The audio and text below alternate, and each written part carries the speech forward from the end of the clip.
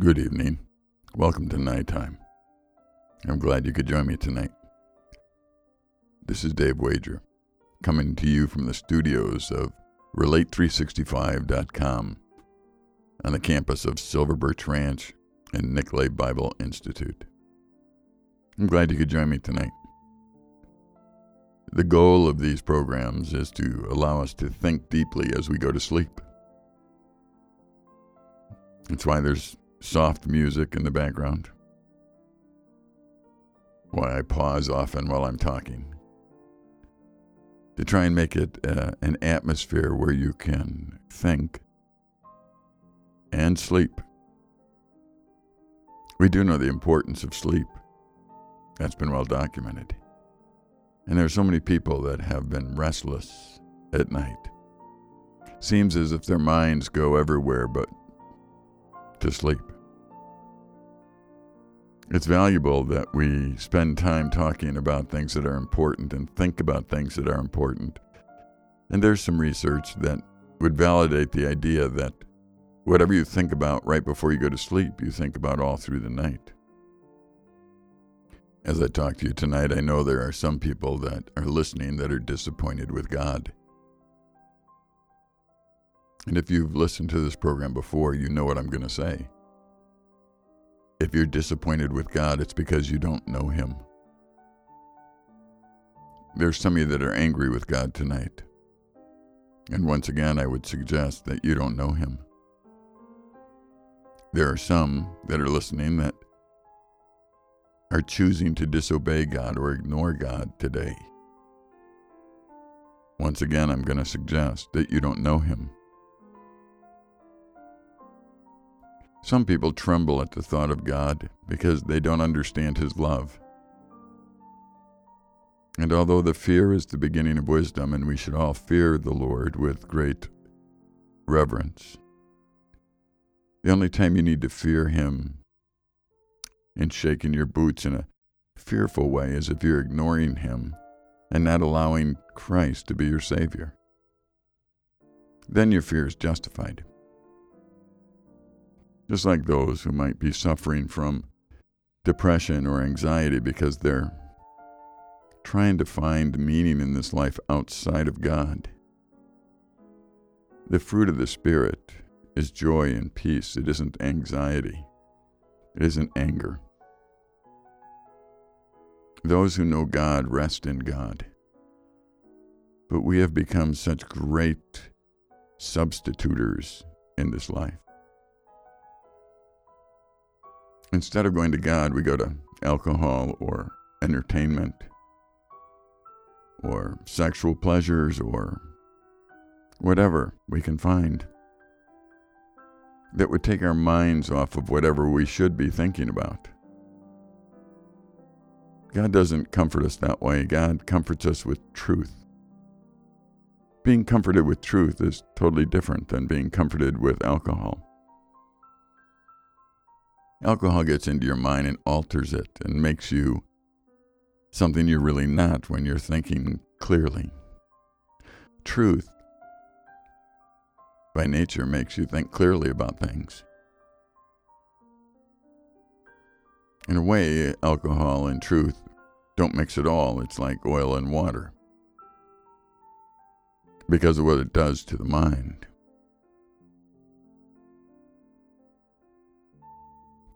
I realize that when I start talking about subjects that are pet subjects of people, we can get into trouble quite easily.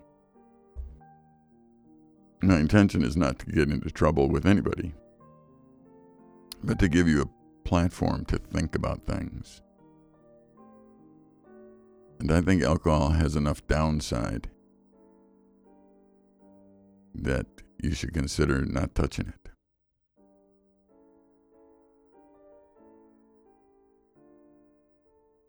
There are a lot of influences in our lives, and there are a lot of things out there that create the normal in our lives. And for some listening, the escapism of whatever, entertainment, alcohol, whatever I mentioned before, is there and waiting for them continually because they grew up escaping from their problems instead of dealing with them. Escaping from a problem is a lot different than dealing with a problem. Because you don't have to think about it right now doesn't mean the problem has gone away. Because you don't want to deal with it doesn't mean the problem is going to go away. Because you go on vacation doesn't mean the problem is going to go away. Because you go out and spend a lot of money on yourself and feel good for a moment does not mean the problem will go away. There are ways to deal with problems, and running from them is not one of them. Acknowledging them is the first step. And that's what we really have trouble doing in our culture, is acknowledging the real problem. We tend to make ourselves victims and blame other people for what we're thinking and what's going on in our lives. And certainly, there's some validity to that. There are times where you haven't had much to say about the situation you're in. That the sinful and thoughtless acts of somebody else who would dare to use you rather than love you could be costly. However, bitterness doesn't solve the problem there either. Anger, alcohol, these compound the problem. They don't solve the problem. The best way to take on problems is, first of all, to know that it is a problem. And then to look for a truth in God's Word that you can use to evaluate what's really true so that you can be free.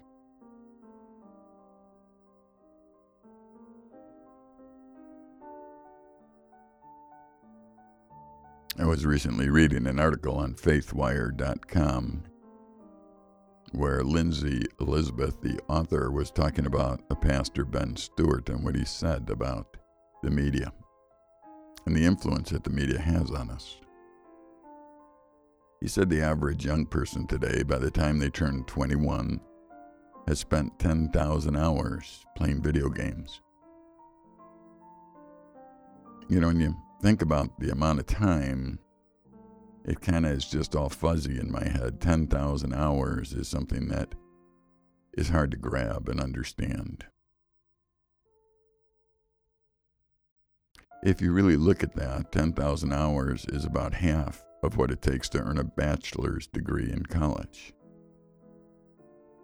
I guess in a funny way, those who spend that much time on video games might have a master's in video games. Well, this pastor begs young men to not spend their time in these fantasy worlds while the real world is falling apart. I think that's great advice. The trouble is that the children today who have spent hours and hours and hours in a fantasy world learn to spend time in a fantasy world from their parents. Once again, the escaping through alcohol or entertainment or sports or whatever it might be is something easy to do.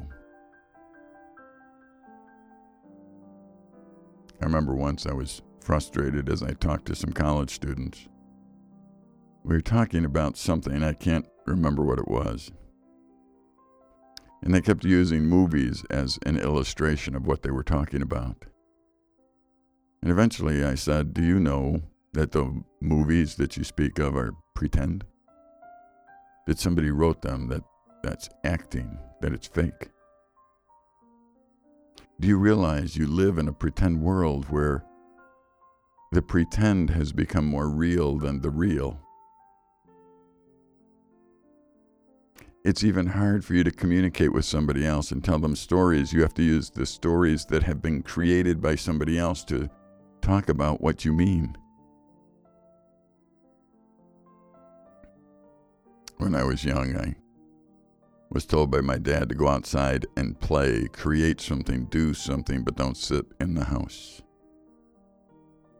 And we did. And oftentimes when I talk to students, they're amazed at the story after story that I tell them about what we did when we were young people. almost in disbelief, almost as if they're listening to a movie. It wasn't a movie. When we were young, we actually went outside and did things. We didn't really have all the organized sports that they have today. We didn't have all the organized sports at schools. The girls didn't have all the girl sports that are available today. So we went out and created our own sports. We created games, played them by the hours. I remember we used to play kick the can in Chicago. We'd start with 2 or 3 kids, and by the end of the game, there'd be a dozen or more. Because neighborhood kids would see we were playing kick the can and come on out and join us. We used to go play rock baseball in the street, where you'd take a little stone and mark on the cement a base, and get a big stick and a rock, and you just pitch it to the guy and have him hit it. And I don't remember how he did outs. It probably hurt, whatever it was. There are so many memories when I grew up of going out and doing and creating and enjoying life. The thought now of me having spent hours and hours and hours on video games, I don't think I'd be the person I am today if I did that.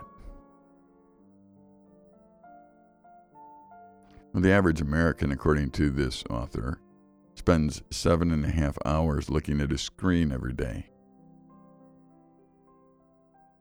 This is his quote. Ben Stewart's quote. Don't spend your life watching other people's lives on a screen and miss out on your own. God has given you this time to leverage it for his purposes.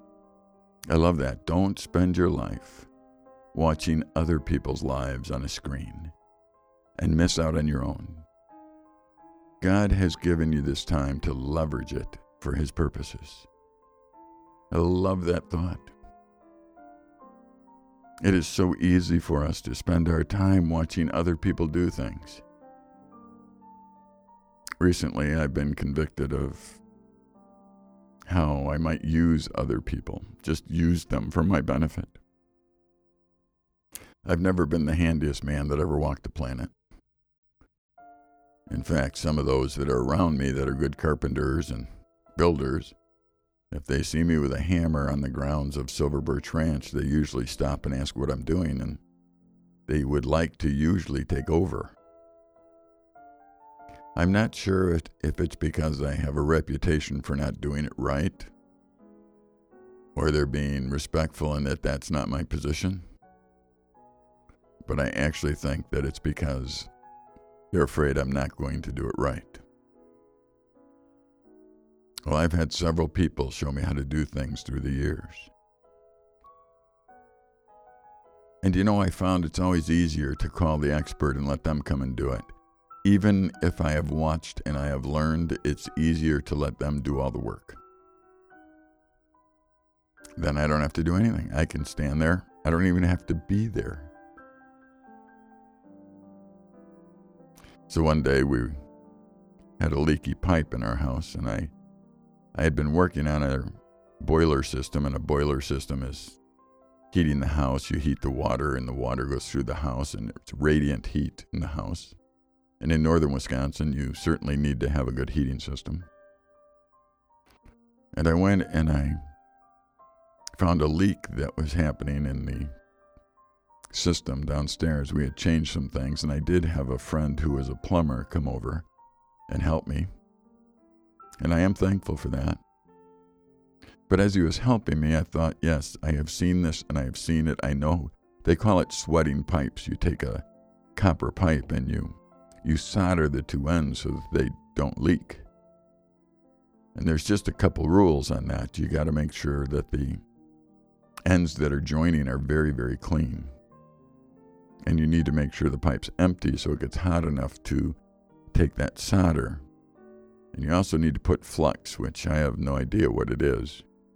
It's a paste of some sort that you have to put on the pipe. the place where you're going to put the solder. Now, I have seen this, and it looked somewhat reasonable to do. Didn't look hard. But for some reason, I kept wanting to call others to do it for me. I could justify it by saying I was afraid that I have a leak. Well, I already had a leak, so that wasn't going to matter. In fact, while I was working on one leak, another one sprung up. And now I'm looking at 2 leaks. I turned that little section off so that wouldn't heat the rest of that house, because each of the pipes went to a different section of the house to heat them, and so I would just live without heat in that section for a little bit. And during the day, I saw Dan, our maintenance guy, and I said, Dan, can I borrow the soldering equipment for sweating pipes? And he looked at me with a little smile. I said, sure. He said, do you want me to come over and do that for you? I said, no, it's time to spread my wings and fly here. I need to know how to do this. Now, you know what's fun about this? This isn't a movie I'm talking about. This is real life. This is something that we do to create experiences and create life instead of watching others do it for us. And you might fail, and it's good to have a plan if you fail. But you learn that by doing life. You see in the movies and the pretend world, sometimes failure is minimized, and somehow they think there's always a reset button that you can press, but there isn't a reset button in life. There are failures. And certainly if you make a mistake, there's things you can do to fix it and minimize it, but the brain has no reset button. And there's no real button I can just push and put everything back to the way it was, or I wouldn't need to be fixing a leak in the first place because it didn't leak at one time. Well, I went and found the parts that I needed and made the cuts, cleaned the pipe, put flux on it, and I soldered the ends. Now, I put more solder in there than the guys that went before me did, but I was so unsure that it went in that I kept putting more in there till it just dripped down the pipe. So my little solder joints are pretty ugly. I don't even know if you call them solder joints, but they're pretty ugly anyway. Then I went and found the other part that was leaking, and that was a special valve that was needed, a special air valve in the system to help purge the air out of the system. And I found a part, and I was able to put it in there and stop that leak. Then I turned the water back on. And to my delight, it did not leak. I've checked it every day I've been home since because I am not overly confident that I know what I'm doing. But each time I check it, I see that I followed the principles that those who knew what they were doing taught me. I did spread my wings and fly. There's something that's right about that. I didn't use other people. Not that they weren't willing, they were willing. Not that I couldn't have said, I'm no plumber, I need help. I could have paid a plumber to come in and do that. I just decided that it was time to learn something new. I also learned how to fly fish this year. Once again, went and found people that could teach me, and after they taught me, I went out on the river myself. It was a successful trip. The fun of catching a 17-inch smallmouth bass one day and an 18-inch the next on a little pole that just bent and the fish fought, and yeah, there was no movie there. That was reality. I needed to go to somebody at 62 years old and say, I don't know how to fish. I needed to go to somebody at 62 years old and say, I need to sweat these pipes myself. Right now, I'm in the middle of learning how to hunt. I'm 62 years old. I've never hunted before, and I live at the edge of the national forest here in Wisconsin. Really, some have looked at me and said, why don't you hunt? You live in hunting land. Because I grew up in Chicago, I didn't hunt. I didn't own anything camouflage or orange. Well, there were people that found out I wanted to hunt, and a good friend of mine told me, I'm going to give you a crossbow. And he did. And I went out and I shot that crossbow at a target I bought, and I'm all ready now to go hunting. Oh, and I have been hunting now several days. But all the deer I saw before I had a crossbow in my hand seemed to be somewhere else. So I haven't really been successful yet. And as I tell the hunters that the deer seem to be somewhere else, they laugh. I guess that's not a unique problem. I've watched some of those shows, though, where the big old animal is standing right there and they seem to get a really good hunt every time. As of now, the reality for me is not there. One day, I came close to seeing some. I know, if you're a hunter, you're laughing, but I went to where I was sure they were coming that one evening, and they were none to be seen, and I was just sitting there cold, and eventually it was dark, and you can't hunt after dark, so I was walking home, and I took the one arrow out of the crossbow, and I was going to put another arrow in that you need to use to discharge the bow, and I was walking to the target in my backyard where I would discharge the bow, and lo and behold, 3 big deer just skedaddled out of there. I was making so much noise walking up to the target that they heard me and left. I thought, how ironic. Here I was sitting somewhere else waiting for them, and they're hanging around my target, right around the target.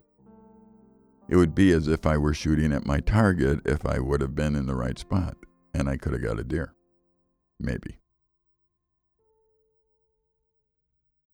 You see, real life has a lot more to it than looking at a screen and accomplishing something that's in a fantasy world. And because there's no inherent evil maybe on that fantasy world of playing Pac-Man or something, it still is pretend. I think that our nation and our people have been so ingrained into the pretend lives and pretend worlds of people that they no longer know what it is to be real and to deal with reality.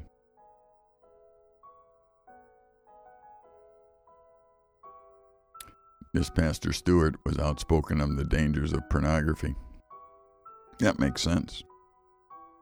He highlighted the detrimental effects it can have on all people. He argued that pornography is one of the reasons there has been a decrease in marriage rate, because we have young generation awash in pornography. All the studies that we have seen say it makes them presume sexual exclusivity is unrealistic, hold cynical attitudes about love, affection, and marriage, he said. It's also encouraging the self-reported awkwardness you see among young people as they even deal with the opposite sex.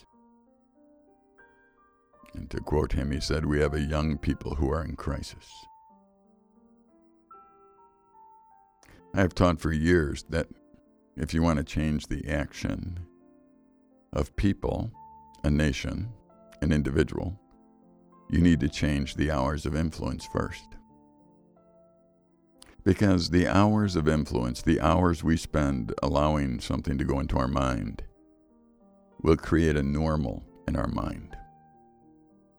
That normal, as it sits there for a while, creates our worldview, or how we see the world. If you have a young girl that grows up in a home where there's a lot of pornography and abuse of women and use of women, and she grows up believing that that's the normal within a home. And as she gets older, she has a worldview that believes that women are to be used and abused. That's what happens. That becomes then their belief system. And the belief system somebody holds eventually becomes what drives their actions. So often we want to correct the actions of somebody who does something wrong, but we never address the hours of influence like we should. Because if you change the hours of influence, you will change the normal. And if you change the normal, you'll change the worldview. And if you change the worldview, the belief system will change. And therefore, what drives the action will change, and the actions will take care of themselves. In Joshua 1, the 8th verse, it says, "This book of the law shall not depart from your mouth, but you shall meditate on it day and night, so that you may be careful to do according to all that's written in it. For then you will make your way prosperous, and then you will have good success." In verse 9, "Have I not commanded you, be strong and courageous? Do not be frightened and do not be dismayed, for the Lord your God is with you wherever you go." In order for us to have the effect of knowing that the Lord our God is with us wherever we go, we need to spend time thinking about what God has said. We need to meditate on His Word. Satan knows this principle about not having the Word of God depart from our mouth. Depart from our mouth would be like if you spit. It doesn't become a part of you. It's not influential in your life anymore. You've allowed it to be just there, but not really important. Instead, it's something that should influence you moment by moment, and Satan knows that. So he tries to influence you moment by moment. There's a great verse, Philippians 4, 8 and 9, that says, "Finally, brothers, whatever is true, whatever is honorable, whatever is just, whatever is pure, whatever is lovely, whatever is commendable, if there is any excellence, if there is anything worthy of praise, think about these things. What you have learned and received and heard and seen in me, practice these things, and the God of peace will be with you." What the Apostle Paul was saying to the people in Philippi was that, look, real life I've demonstrated to you. I've lived real life. This is no movie. I've lived this. I've shown you what it is to live correctly. What I'm asking you to do, brothers and sisters, is to not allow Satan to get into that mind of yours. You need to think about what's true, so you need to know the Bible. You need to really read the Bible. You need to know what it says. It's the only source of truth that we have in this world. You need to think about whatever's true. You need to think about whatever's honorable, not using other people. So often, as I've said, we use what we should love, and we love what we should use. We need to be people who think about what's honorable, what's right, what's just, what's pure. Well, I hope as you go to sleep tonight, you can think about these things. It's been a pleasure being with you again. This is Dave Wager with Relate365.com on the campus of Silver Birch Ranch and Nicolay Bible Institute. You can find more information on all of these at Relate365.com. Good night.